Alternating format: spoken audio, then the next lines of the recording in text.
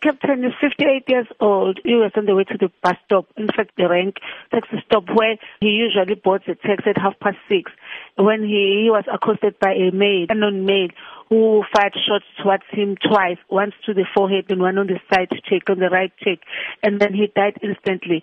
Immediately, according to the eyewitness, the red Polo came close and made a sudden stop, and the suspect was seen jumping into the red Polo, and then they fled in that getaway Polo. We are going to work tirelessly to find and to verify what the motive was. The case of murder is investigated by Phoenix detectives, and we hope we are going to get an information that will lead to the arrest. We also add to the community in the Phoenix who have any knowledge, who can give the police any information that will assist in apprehending the suspects, to come forward and contact the Phoenix detectives or to call 0800 10 111. Now, is the motive for the shooting known at this stage? The motive is not known at this stage because all the belongings were found in the deceased's possession, like a firearm, cell phone, and also his wallet.